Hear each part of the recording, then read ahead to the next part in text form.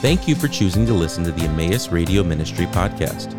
Each of these messages were given by various faculty, staff, and friends of Emmaus Bible College. To view each series as a whole, or for more information about similar Emmaus ministries, please visit concerninghim.com. It is an abiding question for Bible-believing Christians. What is the role of the Old Testament law in the life of believers? It's a serious question, important question. In many ways, we see that the life of the church is not simply a copy of the life of Israel in the Old Testament. Israel had many things connected with the covenant God made with them. The law is really the covenant document. God made that covenant with them at Sinai. It was given through Moses, regulated the life of Israel, was relevant for their life and conduct until the Lord Jesus came. When the Lord came, he and the apostles, based on what he taught them, tell us that he is the conclusion of the law. He is the fulfillment of the requirements of the law on behalf of believers. The law had a reign, it's an intended tenure until the Messiah came. Now that the Messiah came and we have placed our trust in Christ for salvation, and he brings us the fullness of the blessing of God, what is any enduring role of the law? The Apostle Paul addresses this question as he is writing to the Galatians. The Galatian heresy itself, the false teaching, had to do with bringing in aspects of the law as a requirement for the life of Christians. The things about the law that they wanted to bring in were external sign things like circumcision, dietary laws perhaps, religious holidays, etc. In Galatians 3:23, in a section that begins and the brief section concludes with 4:7, Paul addresses this issue. What was the role of the law? He already spoke about. The law wasn't the first thing in God's dealing with humanity. It was grace. It was promised through Abraham. Eternal life was promised through Abraham. The law came several hundred years after what God had given through Abraham. Why did God give us the law? It was for transgressions, he says. The law exposed the sinfulness of man. The law drove us to the throne of grace, to God for forgiveness and mercy.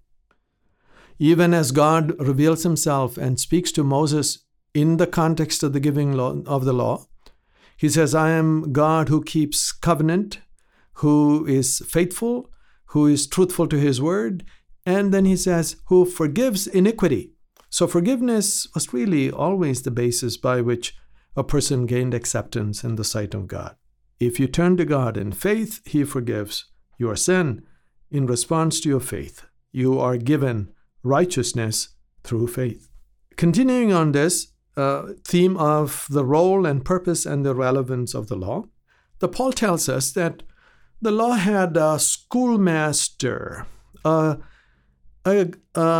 guardian kind of role in the life of those who are still immature in the faith. I think of this in terms of an analogy from my own life. When my children were small, I had a rule for them that they were not allowed to cross the street.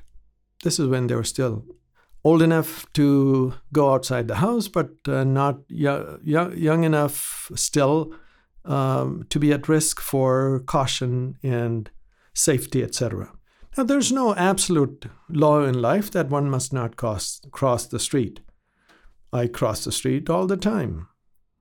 My children, when they became mature, they did cross the street on their own. But at a stage of immaturity, before they were adult or mature enough to make that judgment and do that cautiously, they were kept under that regulation which I imposed upon them. The Apostle Paul would say there are many things in the law, aspects of the law, which are this kind of custodial guardianship aspect of regulation. If we read the book of Galatians, starting in verse 23 of chapter 3, it reads like this. Now before faith came, we were held captive under the law, imprisoned until the coming faith would be revealed.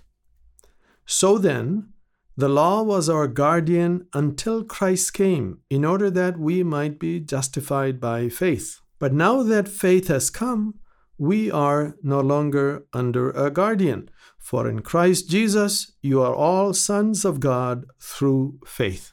Paul here compares the believer to two stages in the life of a Greco-Roman young person going through life, perhaps in the echelons of nobility in the Greco-Roman world. There was a stage of immaturity and there was a stage of adulthood. Now, he will explain this analogy more when we come to chapter 4. But there is a stage he refers to as that of a child, and here the child signifies immaturity. And then he speaks about, say, a full-grown adult, what we would say majority, being in a minor status and attaining majority. The majority he refers to as being a son. The role of the law itself, the Apostle Paul describes here in somewhat strong terms. It's almost like a prison guard. And then as a guardian or custodian of a minor. So in verse 23 of Galatians 3, he says, before faith came, we were held captive under the law, imprisoned until the coming faith would be revealed. So the status of someone who is living under the law and the regulations of the law is sort of the status of a prisoner. Christ is the one who sets them free out of this bondage under the law. In fact, in many places, the Apostle Paul would speak of bondage to the law. You are under the government of the law. It regulates your life. It controls you. It restricts you.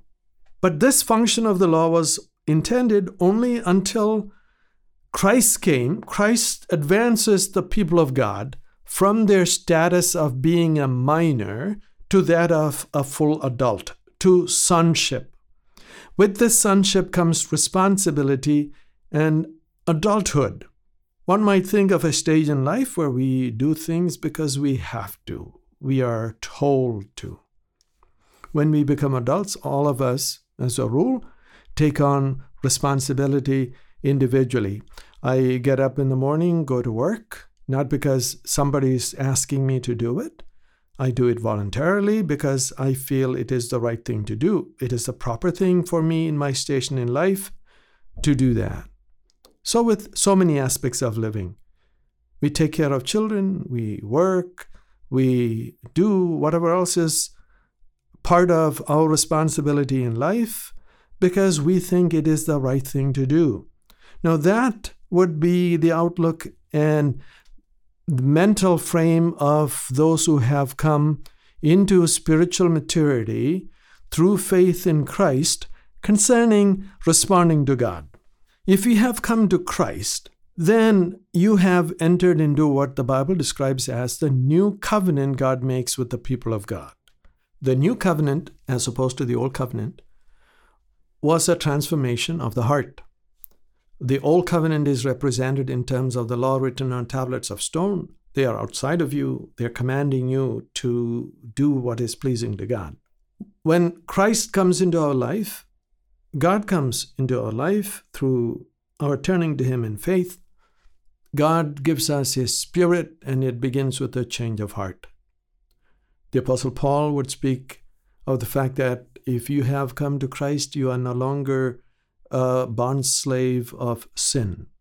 The bondage to sin has been broken. You've been set free. You are a child of God. You are free to serve God. And your desire ought to be to do what is pleasing to your Father, because we are all sons of God through faith in Jesus Christ. So, before faith came, this would have been the status of one who found himself as being under the law, say Paul before his coming to Christ, a Pharisee, lived with the mindset of wanting to fulfill the regulations of God.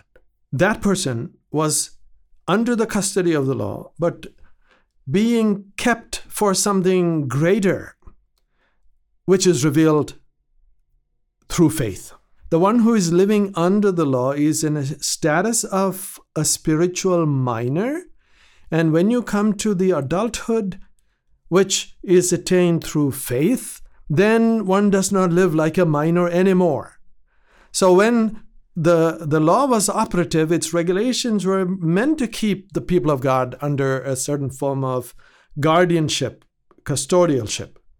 But when they have come to Christ, they have entered into the status of those who are now mature in their standing and do not need those regulations to keep them under obedience.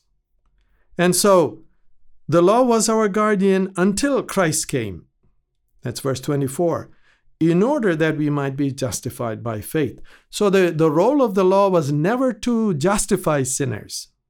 The purpose of the law was to keep the people of God under custody, to regulate their conduct, to show them right and wrong, and also through its penalties and impositions to control their behavior. But the law in itself was incapable of transforming the heart.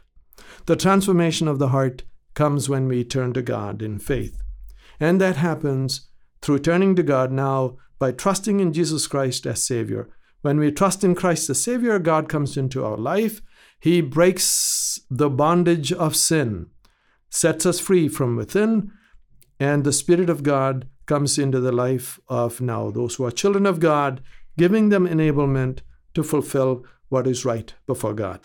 Which means that many things which are external, which are meant to be object lessons of some kind, illustrative of principles of holy and unholy, all of this can be dispensed with. We can now live in the light of things which are eternal and abiding, things which have to do with the character of God, things which have to do with ultimate truth. So symbols and signs like circumcision and dietary regulations are no longer relevant because the period of immaturity and being under guardianship is finished.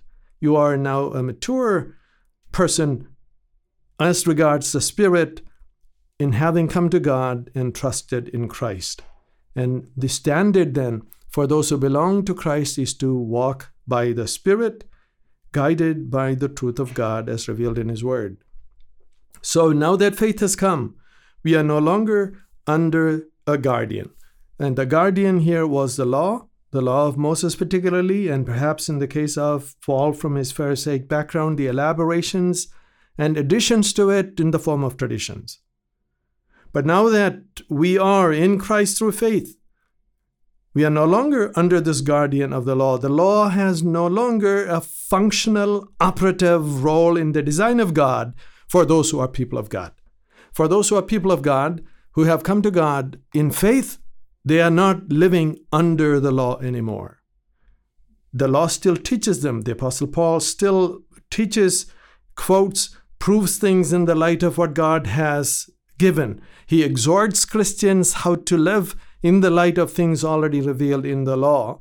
But the law does not function as a law, as a covenant, as it did in the life of the people of Israel before the coming of the Messiah. For in Christ Jesus, he says, we read, you are all sons of God through faith. Thank you for listening to the Emmaus Radio Ministry podcast. This ministry is possible because of the generous contributions from our partners around the world. For more information about partnering with us, please visit emmaus.edu/partner.